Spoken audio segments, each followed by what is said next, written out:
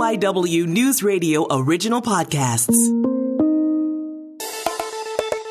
This is The Rundown, Philadelphia's local news podcast for Monday, October 25th, 2021. And today we're talking about SEPTA. And we're kind of wondering if they are in crisis. The Southeastern Pennsylvania Transit Authority, as the Roots once called it, has had a really tough couple of weeks. And riders are largely biting their nails as now the union says they're ready to potentially go on strike. Members voted that if contract negotiations break down, that if we're forced to, we will go on strike. And there are still more questions and answers after a man raped and assaulted a woman on the Market Frankfurt L 2 weeks ago. There is a narrative out there that people sat on the L train and watched this transpire and took videos of it for their own gratification. That is simply not true. It did not happen. I'm joined today by the producers, Brian Seltzer and Sabrina Boyd-Circa. Good to see you on this Monday. Jay, good to be with you guys. There's a really confusing narrative about the really troubling situation that took place on the L earlier this month. I'm looking forward to finding out more about it, where that narrative stands, and also what's next in possibly prosecuting this case. We were talking about this last week, and I think I phrased it as this is like a digital game of telephone where something happened, and then every time the story gets retold and now it's in international news, it gets bigger and bigger. You know, as a SEPTA rider, I'm not going to lie, I'm a little bit nervous about my safety hearing about rapes and assaults. And I'm also thinking, how am I going to get to work in a week or so if they go on strike? I didn't cross my mind that was going to affect me until we talked to Mike DiNardo today. And then I realized that affects a lot of people, myself included. This is a situation that is getting so messy that we actually needed two people to come in and help us break it down. We'll be joined by Suburban Bureau Chief Jim Melwert, as well as our transportation and education reporter Mike DiNardo. I'm Jay Scott Smith, but let's get down now to business on the Monday edition of The Rundown. And we'll start with the city of Philadelphia giving out payments to people who were recently released from jail in the hopes of cutting off recidivism. Sabrina, when I first saw this story, it really astonished me because I'm thinking, I don't know if any other place has really done this, or if they have, has it even been to this level? That's a good question, and I don't know. This is definitely sort of a test case going on. They've given $500 payments to 900 people so far. The idea is that this will help them kind of get on their feet. You know, when you just get out of jail, you might not have anything, and you're expected to go out and get a job and pay for your food, pay for your rent. $500 isn't going to get you very far, but it'll at least get you those first couple of steps.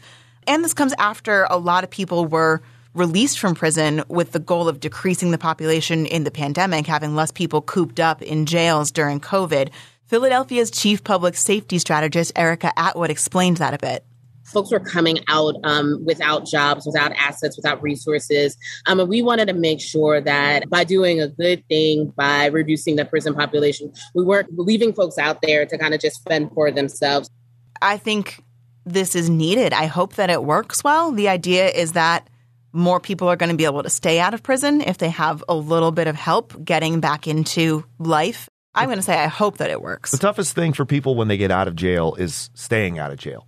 Recidivism is a massive issue, and there's so many things that could send people back to jail anyway. And oftentimes it's, unfortunately, having had family members who've gone to jail, having known people I grew up with who went to jail and it becomes a pipeline where sometimes it's just as simple as, for them, there's more structure on the inside than there is on the outside. And they come out, they have no job prospects, they have no money.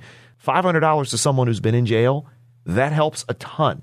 It can, even for some of the smallest things, it can help is get you maybe some clothes for a job interview, get you off the street. This is something interesting. I don't think I've heard of anything like this from a particular city. Now, we go from the city across the Delaware River into South Jersey, and there is a historic landmark in South Jersey that is in need of some help, from what I understand, Brian. I have no takes on this story other than to shine, hopefully, even more light on some great reporting by our Antoinette Lee here at KYW News Radio. Peter Mott House in Camden County is over 175 years old. It needs about $100,000, they say, to essentially stay alive. Some background from reading Antoinette's reporting. Preacher Peter Mott and his wife Elizabeth, they own the house. It was a safe haven for people who were enslaved before the Civil War. Right now, the New Jersey Historic Trust is willing to put up $60,000, but it seems like they'll only do that if that can be matched, an additional $60,000. So this is a point of pride for a very small community in Lawnhurst.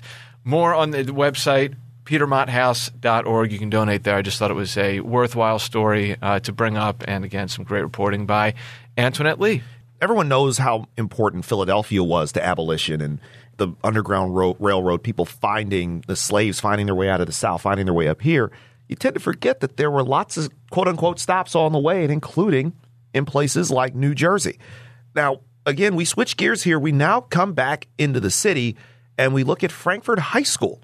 Now, they've launched a new clean energy training lab, from what I understand. Yeah, so they're teaching kids basically to install solar panels, to do jobs that are more geared towards clean energy. We're always talking about climate change and how it's going to lose so many jobs. Well, here is a step towards training people and kids to do the jobs that will bring in more clean energy. 11th grader Angel Camacho is part of the program. I'm trying to be like a roof installer when I grew up. So because I already know most of the stuff already. I already know how to do it, how to install it, and everything. Or the anchor has to go on top of the rooftop. But that's my main objective in life, to like be a roof installer. I always think it's great when these sort of tech programs give kids real world skills. You don't have to go on to a 4-year program, college program, if that's not the right thing for you. You're basically taking what a trade school would be, except you're gearing it toward green energy. Mm-hmm. It's a win-win for all involved, and it's really cool to get kids involved in it now. Because, again, some people might prefer to do trades. They might want to work with their hands, do really cool stuff like this.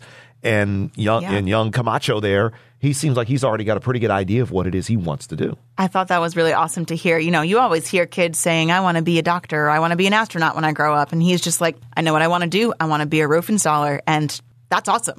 You start that business, you do the right things, and especially with solar panels, you can make a lot of money on that. That's really a cool story. One more thing. It started off as the Facebook, literally the Facebook. Now it's just Facebook. And apparently they are thinking of changing their name in the midst of all this controversy they're in. Now, Mark Zuckerberg announced that they are looking to change the company name. There might be a lot more they need to change, too. We can get into possible name changes, but as we're taping this, some news coming out within the last couple hours is that this group of 17 U.S. media outlets gathered together and, based off of some whistleblower testimony, published a series called The Facebook Papers, which has even more not very good information about practices internally at Facebook. And it really does seem like it's every day now, at the least every week, where there's just more and more being piled upon Facebook and its practices or lack thereof on how it looks out for the well-being of its users. It has to make you think, is this name change, which could come down pretty soon, is this sort of a little PR thing? Makes you wonder. Now, to be clear, the Facebook, as you know it, the app is still going to be called Facebook, but the company that owns Facebook, Instagram, Oculus, everything else in the world is maybe going to have a different name. Parent company deal, like how Google's parent company is called Alphabet, for example, even though it's still Google and YouTube and all the other things that are surrounding it. I will say this, though. You know it's not a good look when your company's name is associated with something called the Facebook Papers. They're not talking about charitable donations when your name is associated with anything called the blank papers. There's usually something bad coming down the road for them. The fact that 17 news organizations banded together to work on this, I mean, that says a lot when you're trying to possibly go after a giant like Facebook. You barely can get 17 journalists to agree on a lot of things, and you're getting 17 organizations. The name change, like Brian said, might not be the only thing they need to change around here. And now we will switch gears, and we welcome in a friend of ours, my friend, Miss Denise Nakano. She is the midday anchor here at KYW News Radio. Those who are here in the city of Philadelphia may also remember her smiling face from her time on our broadcast partner, NBC 10. And Denise, you've been here with us a little bit more than a year, and I've gotten to know you pretty well because she sits right next to me in the office, so we're around each other all the time. We're pod mates. And one thing that people don't know a lot about, apparently, is how great of an artist you are. And today, you showed off some of that artistry by going on your Instagram and posting a very creative-looking pumpkin with the KYW letters on it. Jay, you know what? I just need more stuff to do. No, not really. I've got 4 kids. I just got a puppy like 2 weeks ago. I really don't need more. But, I think art and those kind of creative outlets are like a lifeline for me. So, I'm busy with the deadlines of doing journalism and things like that. But when it comes time to settle and after I get some moment to myself, then it's really nice to have some time to delve into different projects, whether it's charcoal drawing or my pandemic project was learning how to do stained glass. I went on YouTube to learn how to do that. And I just feel like I'm just under the impression that you can do whatever you want to do if you want it badly enough. So if you want to learn how to do something new, you take the efforts and take the steps to get there. I feel like that's just my motto in life. The stained glass thing is what got me, because I think the first time you showed me a picture of it, I thought you'd bought that from somewhere. I didn't realize. Because putting together stained glass is not easy. It is, and in fact, there are certain points of it are kind of painful to do that. And painful, could be a little toxic if you don't get the right, airflow. Breathe in too heavily the fumes. It's not a good thing. And there's metal and there's glass involved. Right, you could burn yourself. I cut myself all the time because I should be wearing gloves when I don't. But But no, I mean, these projects for me is, and this one was just something, okay, I was with the kids. We bought some pumpkins from Produce Junction. I ended up, sitting down with it. Mine was like half rotting. I'm like, I got to get to this and start carving it. And I just thought, I feel so fortunate and thankful to be here at KYW. I'm like, I'm going to carve a KYW News Radio pumpkin. And so I ended up, just kind of making an outline, sticking on there and just carving away. So... How did you do it? What were the mechanics, Denise, of actually etching this? I don't know how, with the precision and detail, it's even possible. Okay, so you get some tools and basically go to the grocery store because they have like patterns and stuff. But, of course, I made my own pattern. So I just took a piece of white paper, got our graphic on the computer, just brought that up and just kind of sketched it out and then just transferred it over. You transfer it over on the pumpkin by putting whatever kind of pattern that you have, and then you start poking holes around it where you're supposed to cut. You take the paper off, and then you use whatever tool, which is kind of like a serrated knife. And I'm not saying I'm good with tools or anything, but, I know my way around, I guess, a pumpkin carving little tool. And then you just cut into it. How long did that take? That looks like that's because to kind of angle it around where if people have seen the KYW logo, that's not something you just can do in 5 or 10 minutes. Well, I think the actual putting it on and sketching it on paper first took a little bit, took about 15 minutes or so. And then once you get it onto the pumpkin, you just kind of poke around it, and then cutting through it is not a big deal. I mean, you just kind of use your serrated thing and just go, and you cut through it. And yeah, it's enjoyable for me. And the kids did their pumpkins and I did mine. And I love that you have these hobbies and this other artistic expression, this other side that, all of our listeners haven't even seen of you. But I mean, everything you said, how you use this as your outlet and people, you can do whatever you want to do if you just try hard enough. It was really inspiring. Maybe I'll give drawing another chance. Yeah, you should. I mean, I really, really think that. And I think if you run into roadblocks enough of them, then you become disinterested. But if you really want to keep doing it, then you take the steps to get there. You got to push through that stage of I'm really bad at this and I don't want to do it if I can't do it well. You got to be willing to do it badly first. Yeah, you got to be determined because no one is going to be good at anything right away. You just have to kind of take the steps and get better, and you get better with practice. So I feel like, all these things kind of go into different areas of my life. And I felt like, too, in broadcasting, it's like you take the baby steps. When I was 13 and wanted to become, a journalist and go into television and radio, I just determined at 13 that I was going to do that. And I just took baby steps to get there, not being overwhelmed by the bigger picture, like, oh, my gosh, being TV and being on radio, whatever. I just took the baby steps and boom, you make it happen. The amazingly talented Denise Nakano, you got work to do, so I know we're going to let you get back to it. But thank you so much for coming in here and talking with us. A pleasure. And anytime. joining I'll us come back here. anytime you'd like. You're always welcome here, Denise. Thank you so much. Now it's time to take a deep dive here on the rundown and sort through this gigantic mess that we have with SEPTA. And we are joined today by KYW's Mike DiNardo. Now, he handles education, but also, of course, as you know, he covers mass transit for us as well. Mike, good to have you once again on here. Always a pleasure, Jay. And, of course, there's Jim Melwert, KYW's Suburban Bureau Chief, because a lot of these issues with SEPTA don't just affect the city of Philadelphia. It also goes out into the burbs. Jim, good to have you here with us. Hey, Jay, thanks for having me. Mike, I'll start with you. SEPTA and its largest labor union are close to a deadline of 12:01 on the 1st of November for a deadline for a new contract. And over the weekend, there was a vote by their largest union to authorize a strike if that is necessary. Now, Willie Brown is the union's president, and we're going to get a quick, just find out what he had to say here before we go further into this. It's something they force us to do. We're working every day. During the pandemic, we work, but yet they're treating our people as second-class citizens. We're not going to tolerate that. Now, this is some hard-line talk. This is some tough talk. Just how frustrated is that union?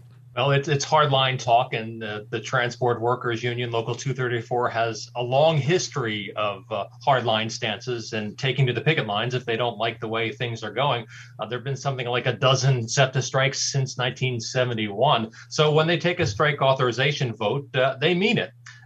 The union is extremely frustrated. They've been thinking about this all during the pandemic. Many of the SEPTA workers, they had to remain on the front lines while many others of us had the option to work from home. Those SEPTA workers had to be on the front lines to make sure that other frontline workers, such as hospital workers and grocery store workers, so that they could get to their essential jobs. These are the operators who are working no matter what. And they had to enforce things like the mask mandate and get in the faces of riders to tell them that they had to wear masks, and they had to put up with whatever abuse they got back from those riders. So you have that, not to mention that 11 transport workers union members died of COVID during the pandemic.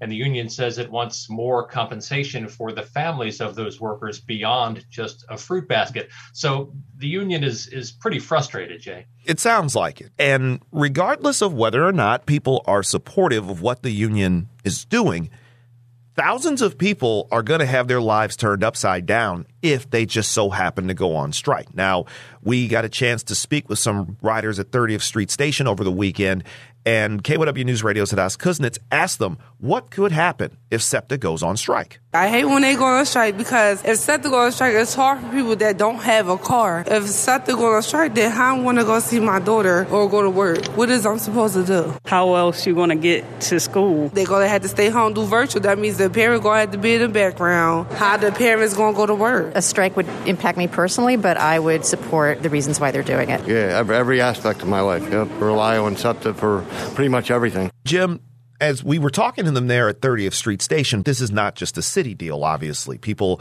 also take regional rail. A lot of the SEPTA lines go back and forth between the suburbs.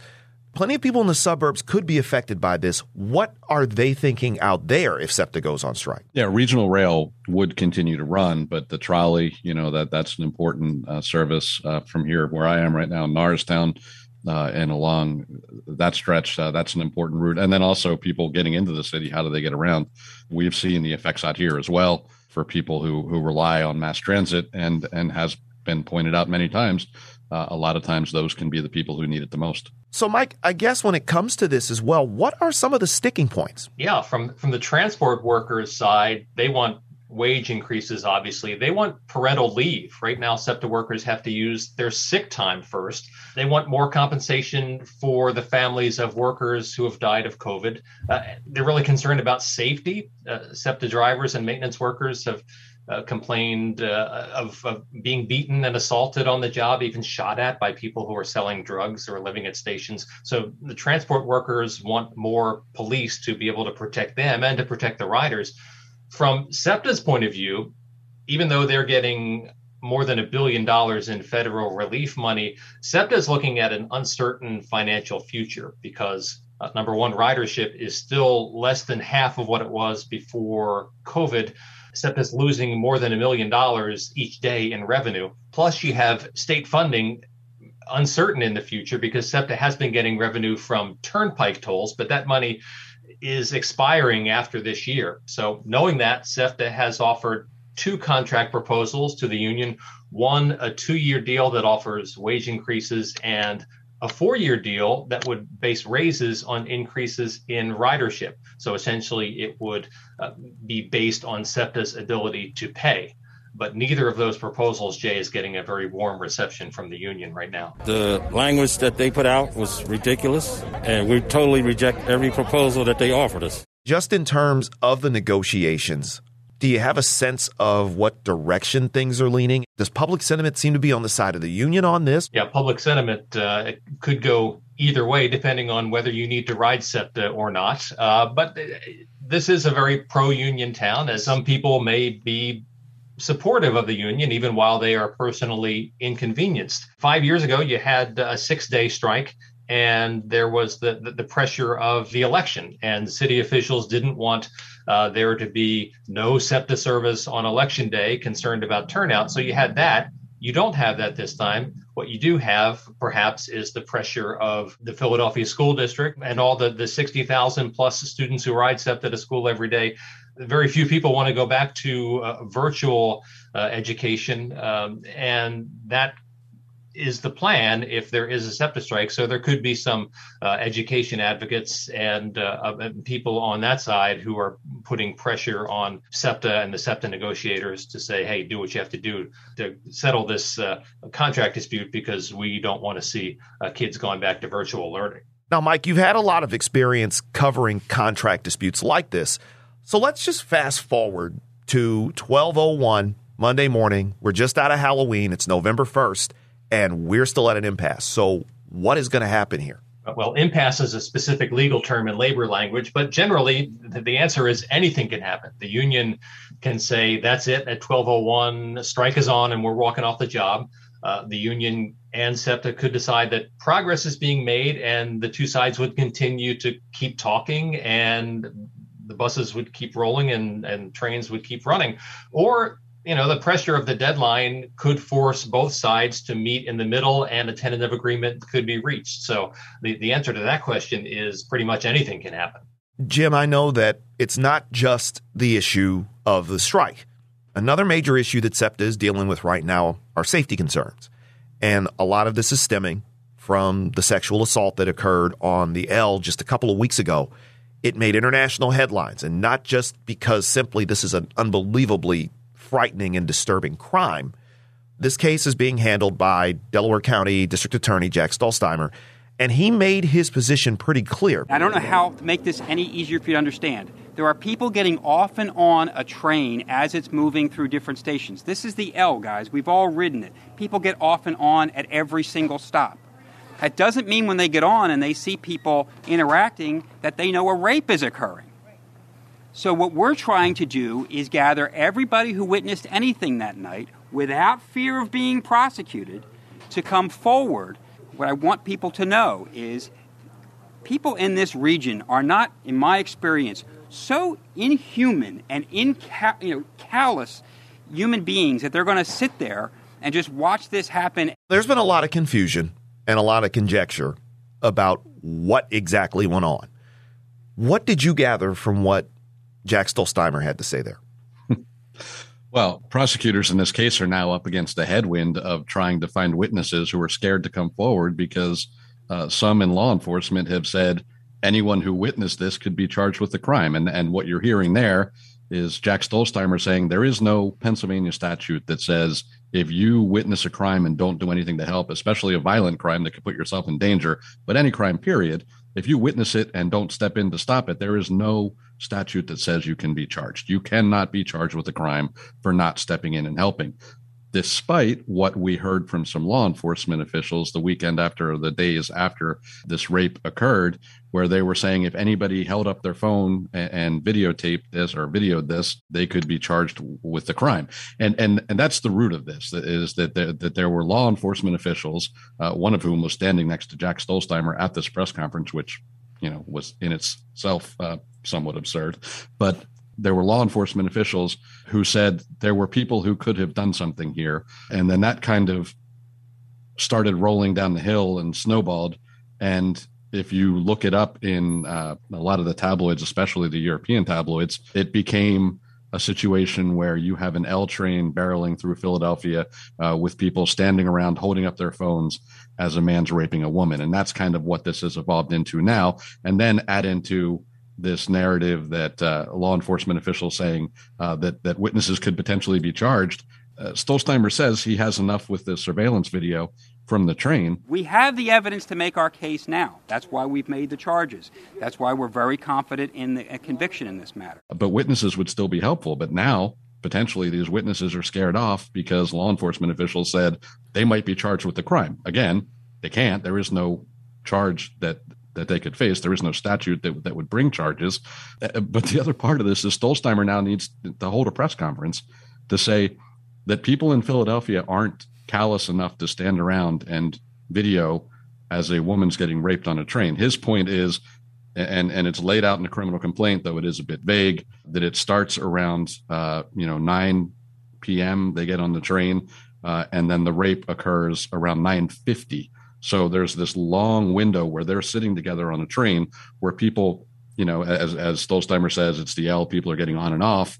They may not realize the interaction that's happening. So to say that people should have and could have stepped in, Stolzheimer says it's not that cut and dry. It was stunning. It's also worth mentioning that there was another assault at the 69th Street Station Terminal about a week later. So, Mike, there's two issues at hand here. First, the safety itself on SEPTA. And secondly, how SEPTA riders can look out for each other. So what measures is SEPTA taking to do better on both fronts? They're reviewing their security. They're redeploying police officers at stations where they know there are particular problems. They're adding more unarmed security officers. And if you look around on SEPTA, if you're on the platform, if you're on a bus or the L, you know that there are security cameras everywhere.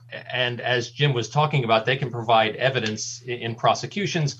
But SEPTA is also working on forming a real-time unit to watch those security feeds live, Jay, that will help police respond when they see a crime in progress. Jim, going back to the rape on October 13th, where do we stand in that investigation? We're awaiting preliminary hearing, which we'll likely learn a lot more about this.